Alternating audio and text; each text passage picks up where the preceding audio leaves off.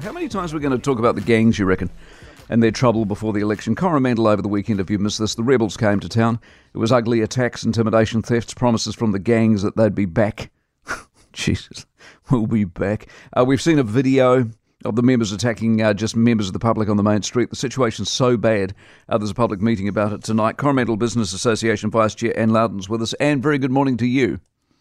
Hey Mike, how are you this beautiful morning? Yes, it is a beautiful morning. I'm well, but how badly affected is the town after this? Oh, I think we're really shook, to be honest. We had a group of visitors ride into town on Friday, and they weren't here to take their kids fishing or their wives to the cafes. Their only intention was to do some nasty distribution business and cause a bit of mayhem in our little town. How often does this happen? Well, we've seen gangs coming through on a regular basis as they head over the hill to Kennedy Bay. There's no hesitation that there is there's definitely some business going on over there, but there's nothing to stop them from coming through. I was stunned to see the level of gang violence on the videos that are going around on social media. It's not just one. I mean, there was one on the main street of our little town on the Sunday, but then on the Saturday night in our local hotel, I was absolutely appalled by the brutal violence and the lack of humanity that these people seem to have, and they seem to know that there's no recriminations. I mean, our nearest police are at least an hour away, or at worst 2.5 hours to drive from Hamilton. Yeah, and when you say your nearest police, how many of them are there if they came?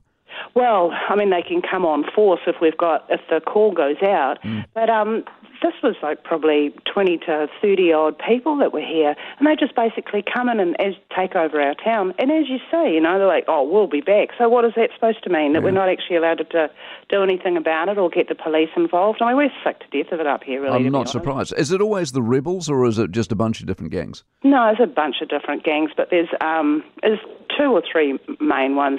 But to be honest, with the promise of I'm coming back, we've also got to be reasonably careful about what we say on the radio and the media and stuff like that. I mean, we've had subsequent ram raids in Thames, and we're not used to this sort of thing in our little town, and people's concerns are really rising at the level of this crime. Not surprised. So what are you going to do about, it's all very well to have a meeting. Are the police coming tonight?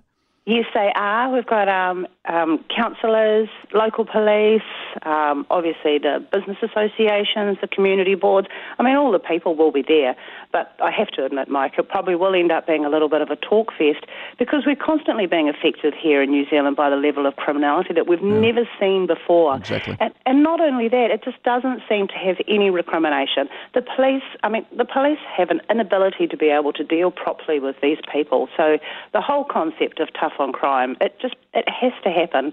Too many people have been let into New Zealand that would not normally be here. They're left alone over here with no support, and so they turn to the gangs. And the gangs is not the way to go at all because it's totally illegal, and they're dealing with drugs and guns and violence. I mean, it's not healthy. It's not New Zealand. No, hold on. Let me interrupt you, Annie. There's a hikoi coming from Northland at the moment down to Wellington, and this is the women of the gangs, and they're collecting signatures along the way, and they're saying Nationals policy and ACT's policy is just a misunderstanding of what the gangs are about. And these people, their men end up in prison, Anne, and the women are left at home with the children, and it's just not fair. Oh, I know, that's dreadful for them, isn't it? And good on them for doing a hikoi, and I think that's great. But isn't that the same place that was raided and that the taxpayer has been paying for, and they've found drugs and money and guns? I understand where these women are coming from, but it's a lifestyle choice, isn't it? Yes, it is. And do you see the debate last night, by the way? No, I didn't, I have to admit. Fair enough too. Nice to talk to you. Appreciate it very much. Anne Louden, Coromandel Business Association Vice Chair, and we wish them well with their meeting tonight. Mark Mitchell will be all over this after 8 o'clock this morning, of course. 18:02.